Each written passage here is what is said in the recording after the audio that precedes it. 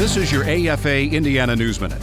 Close to 7,000 Christian counselors and other mental health professionals gathered for a 3-day meeting in Nashville last week to discuss the epidemic of suicide in the church and other contentious issues such as race and refugees. Dr. Tim Clinton, president of the American Association of Christian Counselors, said there is only one institution you'll find in every community around the globe, and it is a place of worship.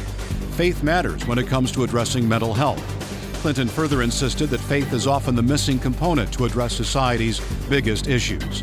The gathering also launched some important initiatives, such as a major suicide prevention effort, along with training first responders at churches to provide humanitarian assistance to the thousands of refugees that are set to come from Syria to America in the next year.